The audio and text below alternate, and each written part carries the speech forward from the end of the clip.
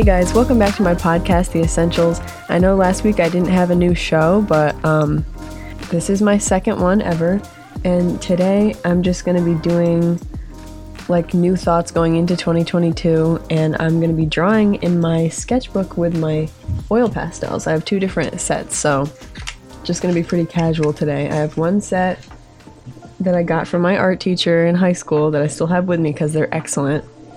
And like, they're super nice. They're really like buttery. It feels like painting with lipstick, but it's like crayons. Here's the sketchbook, by the way. It's not nearly halfway filled, but I don't normally finish my whole sketchbooks. Usually it's like a quarter of the way in, and then I get another new one, and then they're both like halfway done, and then I get a third one. And it's just, each one has its own vibe, so sometimes I don't go back to them, but this one is the one that I'm feeling right now. So going into 2022, the main issue that seems to still be on the horizon for like everybody is the COVID pandemic. It's taken over like every aspect of our lives, especially if you're a student in high school, college, even like elementary now, because I think Pfizer approved the vaccine for kids like 5 to 12 or something insane like that, which I don't believe is the right move, but I'm all for medical freedom. If a parent wants to vaccinate their kid because maybe they have an underlying health condition like severe asthma or something, or they're like prone to getting pneumonia every flu season instead of like, or the flu, that's really bad for some people too. I just don't believe it should be a mandate, especially because it has to do with our individual bodies. It's a vaccine. It's not like a food requirement, like a health and safety protocol for food businesses. But we're still faced with this whole medical discrimination issue, even going into 2022, where like my college also mandated the booster, and I'm not eligible to get the booster until March, but I really don't want to get it because I had a really terrible reaction to the second shot. So it should be up to me as an individual to decide whether I want to get the shot again or not. It all really comes down to science and politics and how the two of those things really shouldn't be mixed, but once they are mixed, you're only going to get one out of the two coming out on top, and it's going to be politics. Because we've seen people on both sides take an extremely strong opinion towards the vaccines, towards the pandemic, its origins, how it should be dealt with, how it could have been handled better. I recently spoke with somebody who thought that the pandemic started off on the wrong foot, and if somebody else had been in office, then it wouldn't have gotten as out of control. But I don't see that as a logical reason for why the pandemic is as bad as it is. It's a virus. It's not a political constituent. I think what a lot of people mean by saying that the virus could have been handled better by whoever was in presidential office at the time is that we could have done more to protect the country sooner or whatever, but they don't remember the fact that Trump did try to ban international airlines from flying in and out during the heat of the pandemic, but a lot of his opposition called him a xenophobe for that.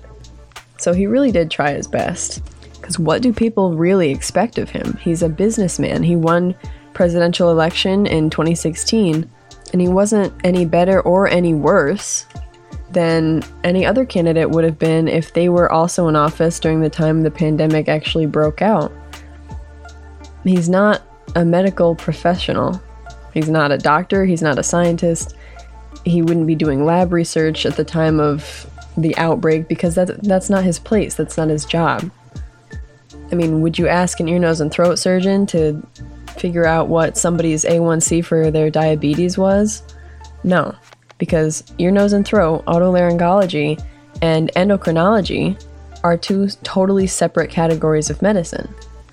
And I mean, even that's not a good enough example because both of those things are in the healthcare field. Okay, you could ask your paralegal to do your blood work. How about that? Why didn't you get my blood work done? I was waiting for those results back before Christmas. They're a paralegal. That's not their job. That's your nurse's job. I also figured out what I want to draw. I was kind of like thinking about art history, and I think what might be cool with pastels, because it's like marble, is this Greek statue called Winged Victory of Samothrace, and it's by Pythagoras. It's at the Louvre right now in Paris.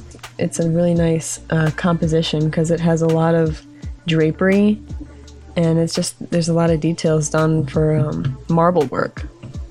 Okay, so back to COVID, because I'm pretty sure that's what I was talking about before I got on an art history tangent. What a lot of people don't want to think about is that it might be better to actually get Omicron than get like the Delta variant or even the original like novel coronavirus, because Omicron lately has been presenting itself as kind of like a cold, because there's so many different types of the common cold. Some of them are pretty bad. Like, I know when I was little, when I would get sick, it was terrible. It's a terrible, terrible feeling. You can't shake the common cold. There's nothing that actually heals it because it's viral, which is just like COVID. So Omicron, picture like a bad cold, and for some people it's not even that bad. A headache, a sore throat, maybe some nasal congestion. I don't know what else, probably body aches. That's common in any cold, which is why it's so hard to determine whether or not you have COVID-19, is because all of the symptoms are pretty general with any cold that you're gonna get, just because of like the viral composition. Of course, it's not exactly the same, but they're gonna overlap, which is why a lot of hospitals are like overflowing. That's what you see on the news. Hospitals are filled. Well, if only they would just give you some background information, because it might be filled with people who have any other cold that exists on the planet still, along with COVID, but there's just such similar symptoms. Like, say somebody had strep throat and they had like a burning feeling in the back of their throat and they couldn't swallow. Maybe they couldn't taste that well because it just hurts and it's infected. And a lot of kids might get a fever along with that, maybe a headache, maybe you're kind of clammy and you just don't feel good. That's strep throat, and that's serious too. That's no fun to have, but people have heard, oh, if you have a sore throat, that's going to be COVID. So that person's going to run down and go get tested, and really they don't have coronavirus, and the person behind them might just have a common cold, but it might be like a chest cold, which people got all the time and still get. It's just that you don't hear about it. They might be congested, they might be coughing a little, they might have a headache, they might have body aches. Instead of just listening to the news saying that there's so many people in these hospitals getting tested, the lines are like out the doors, it's probably a whole bunch of people who have been scared by the media into thinking that anything that is wrong with them is going to be COVID-19. And that's just not the case. A lot of those people might have the flu. So don't always think COVID, it might just be a cold. But say you do go get tested because something just feels off, maybe the cold's not clearing up right away, maybe you lost your taste or smell or something, and you do test positive for Omicron, that might actually be beneficial for your body when it comes to fighting off the other variants, because your immune system is going to be familiar with the coronavirus cell because it will have already fought off something similar. So your body, because of your immune system, is going to function like the vaccine would. It's going to prepare you for something worse, and maybe that way if you do contract the other ones, you're going to have a little bit more resistance to it, and maybe it won't be that bad if you do get it. I'm not generalizing, everybody's different. Some people's immune systems aren't super strong and others are. And with the drawing, I have the base done with burnt umber number 526, so it's kind of like a reddish brown, it's like mahogany. It's going to be pretty good for like the blending part because I'm going to use white and probably some gray, and hopefully I won't like throw this out when I get done with it, because I do that a lot, but I'm just not content with the outcome sometimes. My brain knows what I want to see on paper, but sometimes my hands just can't match it yet, so then it takes a little bit more practice. One tip for drawing, if you do want to get into it, and I think that everybody should because it's very relaxing. So when you're drawing, don't try to get all the details in the first draft. Just look at it like shape by shape, because that's really going to help a lot in the actual composition. Where if you can block in based on the shapes that you already have drawn, then all the details will just kind of fall into place naturally. Like right now, I'm drawing, this sculpture kind of has wings. It doesn't have a head. I remember if the head got like broken off years ago. It probably did, or if it was built without one. It was common for like those old statues to be missing like arms, hands, their head, anything that wasn't attached to like a pedestal or like that firm base, because that was like sturdy and would help them not to fall apart. And I'm just doing the shapes right now so that I can fill everything in with the colors afterwards. So don't get overwhelmed by trying to make it look perfect as a sketch, because I used to do that too. and it just made everything a whole lot harder. But if you focus on big shapes, triangles, because things, if you look around you, things don't actually have solid lines. But if you pick up a pen, like the one that I'm holding right now, it's not like a solid line, it's a cylinder and you can't see that there's lines in it. So another question I've heard a lot of people ask is, are the vaccines going to be effective to fight off the other variants? And my short answer would be maybe, but in the long run, we don't know because viruses change. Not all viruses change in the same exact way. Like flu viruses, influenza A and B and C and D, and don't worry about C because it's mild, and D is also not something to worry about because it's only a problem for cattle. But influenza viruses go through something called antigenetic drift, which is where in the viral replication, because they copy themselves so quickly, the genes undergo what is called a copying error or a genetic mutation. And over time, those copying errors will lead to the alteration in the virus's surface proteins or antigens. And so that's why you have to keep getting flu shots every year. I can see there being a push by healthcare professionals to get the flu shot if your body is susceptible to catching the flu because it changes so rapidly. But with COVID, some studies have shown that the coronavirus actually doesn't drift like that, like the flu viruses do. It does mutate a little bit, but it mutates 4 times slower than the flu, and it doesn't drift. So the cells are going to be pretty similar to when they first came out. So that's why with this hype over Omicron, is so ridiculous. If all of the cells are so similar, then if you've already had COVID once or twice, getting Omicron is most likely not going to kill you. And it certainly doesn't mean that we should be closing down the economy again, because that did more than just protect some people from getting sick. That caused people's immune systems to weaken because they weren't in contact with a lot of other people. So their natural immunity was not where it could have been. So by the time they did catch COVID, maybe it wouldn't have been as bad if they weren't excluded from everybody. It caused a lot of kids to have trouble in school because some kids can't do remote learning.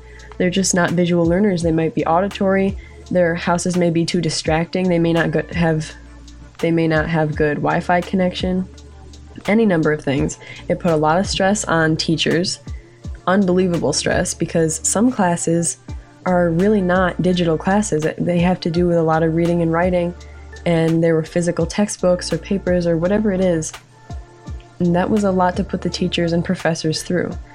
Then, of course, jobs being cut because they weren't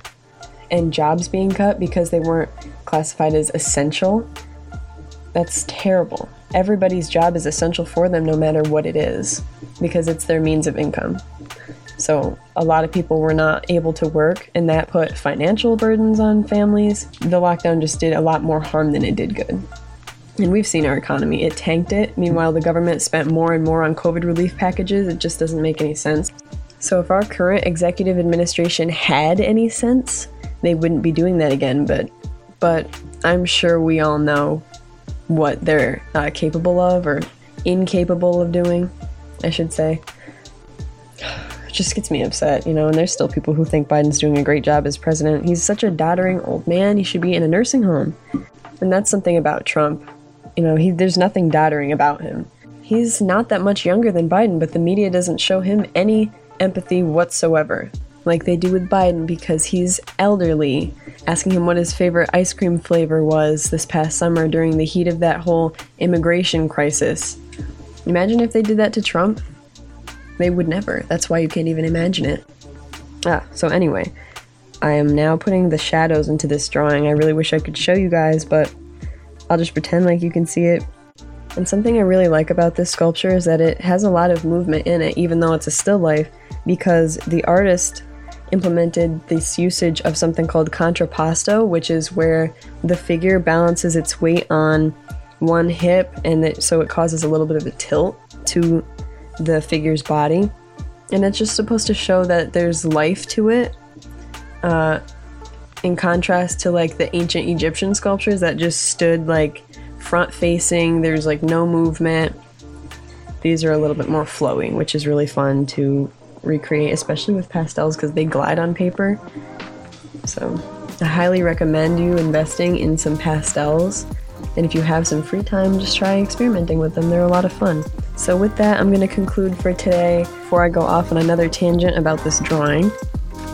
So I'll catch you guys next time. Thanks for tuning in.